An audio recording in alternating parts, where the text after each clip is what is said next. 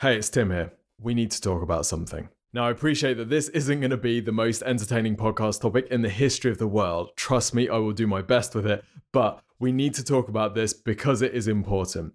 There's something coming with Google's ranking algorithm in May 2021 that you need to be aware of and that you need to be on the right side of. It's called Core Web Vitals, and it's basically user experience metrics around page loading times. Now, I appreciate that Core Web Vitals itself isn't particularly fun and exciting, but what is fun and exciting is ranking, traffic, and conversions. And in this episode, we're going to talk about Core Web Vitals, what it means for you in plain English, and we're going to talk about how to get on the right side of it. The upside of this is that potentially a lot of websites out there are going to fall foul of Core Web Vitals. This is an opportunity to gain ground over them if you're able to optimize for Core Web Vitals and they aren't. So we're going to break it down. It's going to be plain English. We'll get it done as quickly as we can. It's a bit like an injection. You don't want it, but you've got to have it. Just think of this as a bit of a boring checkpoint that we need to get through in order to make your website as optimized and as user-friendly as possible in 2021. We're in it together. Are you ready? Let's do this. Welcome to the Exposure Ninja Digital Marketing Podcast.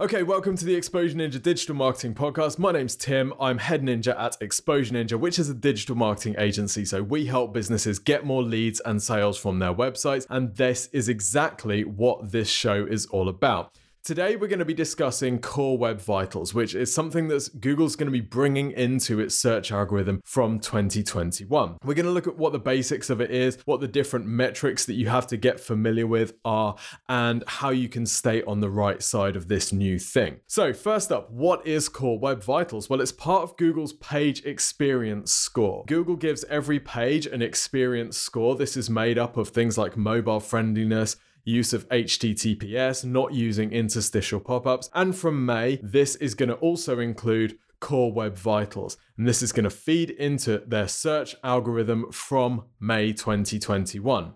Why is Google doing this? Is it because it wants to punish us at a time when we've all been having a tough time because of the pandemic? No, it's because Google needs to keep its users hooked into the search engine so that they can continue using it to click on ads.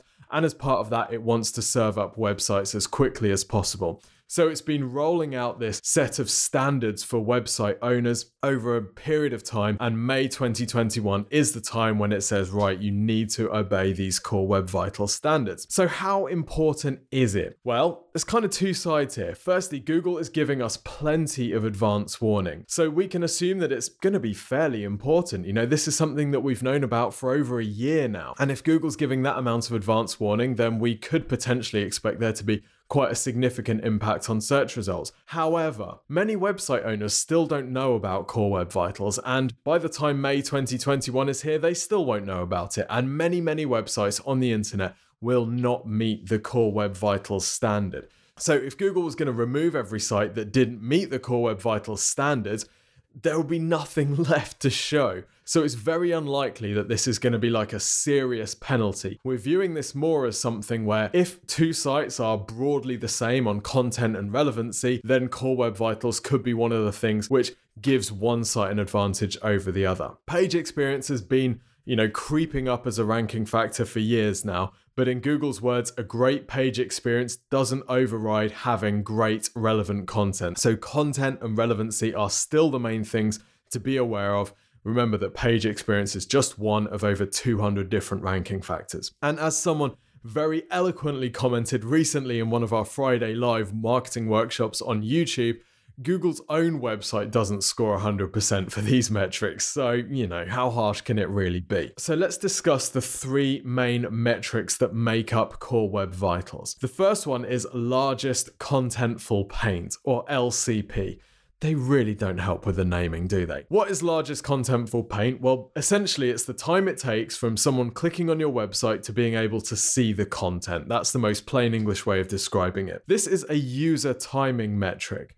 So using the Core Web Vitals test in Google Search Console, or by using Page Speed Insights, which is a tool that you can use to get a read for these things, you can see real world data from actual website users, and you can see how fast people are loading your site in the real world. This data comes from Google's Chrome User Experience Report, which is data that's fed back to Google by everyone that's using Google's browser, Chrome. So this is useful. It gives you a kind of real world understanding, particularly if, like me, you've got a really fast broadband connection, so you get used to everything loading instantly. Then when you have a look in Google PageSpeed Insights and you see that actually on average people are taking much longer to load a page, then that gives you a bit of a real world perspective. Now, for your LCP, or largest contentful paint score, to meet Core Web Vitals standards, the content on your site needs to load within 2.5 seconds. Now, let's be honest for a second. 2.5 seconds is a high benchmark to hit. This is hardcore. If you've got a site with loads and loads of images, this is bad news. If you've got a site that uses images as backgrounds, potentially this is really bad news. If you've got a site that has lots of third-party scripts going, even if you're using things like YouTube and Google Analytics, Google Conversion Tracking, which are Google third-party scripts, well, this is potentially bad news because all of those scripts add delays. So this is a really, really high standard to meet. And if we look at some popular websites, things like Google itself, we see that Google doesn't score 100% on PageSpeed Insights. And actually in the lab data for largest contentful paint, Google.com takes 6.4 seconds rather than the required 2.5. Now in the user data, we're okay, it's 1.7 seconds, but it just shows that this is not an easy benchmark to hit. If we have a look at the BBC.com website, which is a massively popular, hugely authoritative site with very, very prominent rankings, we see that the largest contentful paint through user data is 3 seconds. So actually BBC.com fails Core Web Vitals. Not only does it fail it for LCP, it also fails it for one of the other metrics, which we'll come back to later. So this is a really high standard to meet. How do you optimize your website to meet this large contentful paint threshold of 2.5 seconds? Well, there's a few broad categories that you want to look at. The first is images.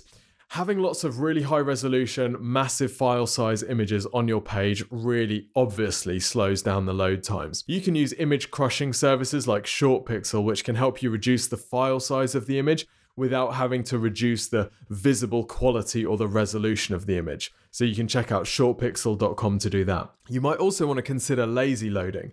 So lazy loading is the process where you load content below the fold, or you load stuff that's further down the page whilst the user is scrolling down the page. So when they first open your website, they don't have to load the entire page. The website just loads what's visible, and then it loads the rest of it later on. A little bit like a computer game in the olden days when you're driving your racing car, you could see all the scenery popping up and loading as you get closer. That saved on bandwidth, and it meant that the game could run much faster. It's just like that with your website. So lazy loading kind of delays the loading of the rest of your page until the user actually needs it. You might also want to look at hosting. Now, if you're on a slow server or a server that isn't optimized for the type of website platform that you're using, then Google PageSpeed Insights might be throwing all sorts of complaints at you about time to first byte and this type of thing. So you might want to consider moving hosting service or upgrading your package if your host has a better package or one that's more optimized for your website platform.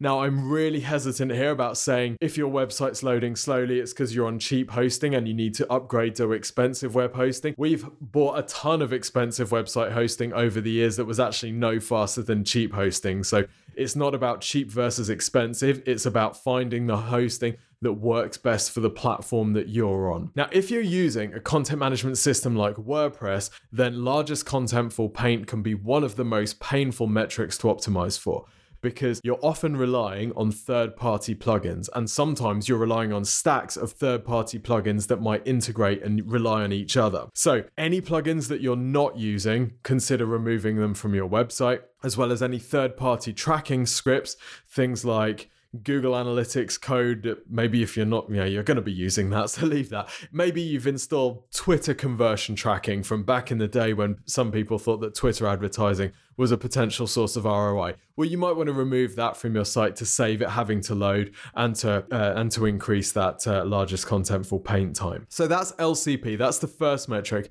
And my feeling is that this is the one that most websites are going to fall down on. 2.5 seconds is an aggressive target, and with a lot of sites built on content management systems, it can be quite tricky to meet that threshold. The next metric that we need to optimize for is first input delay.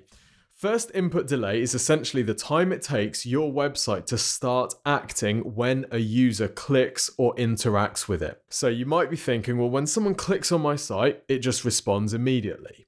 Not necessarily. Here's the thing. If the user's browser is running another background script from your website, that user might have to wait until that script is finished before your website responds to their request. Okay, we are at risk of going down a rabbit hole that neither of us want to go down here, but basically it's how quickly your website responds to their click. Now, Google's guidelines, or the Core Web Vitals guidelines, say that your first input delay has to be 100 milliseconds or lower. In other words, from the click to the website responding has to be less than 100 milliseconds. Actually, I think this is very, very fair. And when I saw the number, I got really excited because 100 milliseconds is what Robert Miller identified in his classic 1968 paper, Response Time in Man-Computer Conversational Transactions, which I know is on your bedtime reading list, right? Anyway, basically, Robert Miller, way back in 1968, did some work with supercomputers and identified that 100 milliseconds, if the thing responded within 100 milliseconds, it was perceived as instantaneous. That was the threshold of perception to be instantaneous. So whether that's where, the Core Web Vitals people got 100 milliseconds from as the threshold, I'm not sure. It doesn't really matter, but basically, Google wants your website to receive input from the users instantaneously. Now, it's worth mentioning here, this first input delay is not someone clicks and then your website shows them something else. That's not it. It's how quickly your website responds, not how quickly your website delivers a response to the user. That's a common misconception out there. So this isn't about your website needing to load instantaneously at all. It's how long it takes your website to actually respond to what's happened. Okay, let's talk about the third metric, which is cumulative layout shift. CLS. The best way to describe this, when you're browsing around a page, often happens on mobile, you're browsing around a page and all of a sudden the text moves up or the text moves down. This can often happen on sites that have lots of ads embedded inside the page, or pages that have image sliders. And what's often happening is these sliders or these ad blocks are resizing as the content is loaded into them. And it's really, really annoying, particularly if there's a slider which is loading images of different size and the content is continually moving up and down in the page and you're trying to follow it to read the information. Each time there is a layout shift like that, Google gives it a score. I'm not going to explain how that score is calculated because we will both die of boredom and you will leave and never to come back to anything Exposure Ninja. So I'm not going to be a murderer. We're not going to go through that. But basically the total score for each page is the cumulative layout shift score for each page is the total score for each of these layout shifts, right? Basically, do your pages do that annoying up and down thing as people are trying to read. Your score needs to be below 0.1 to pass Core Web Vitals. You can check this in PageSpeed Insights. The BBC.com has a cumulative layout shift score of 0.3. So BBC.com is currently failing Core Web Vitals on this metric. Okay, so those are the three scores. We've got largest contentful paint, we've got first input delay, and we've got cumulative layout shift. You now know a bunch of information that you didn't think you ever wanted to know. Congrats. So what do you actually do with this stuff? Well, the first thing that you need to do is head over to PageSpeed Insights. You can just Google it, you'll find it.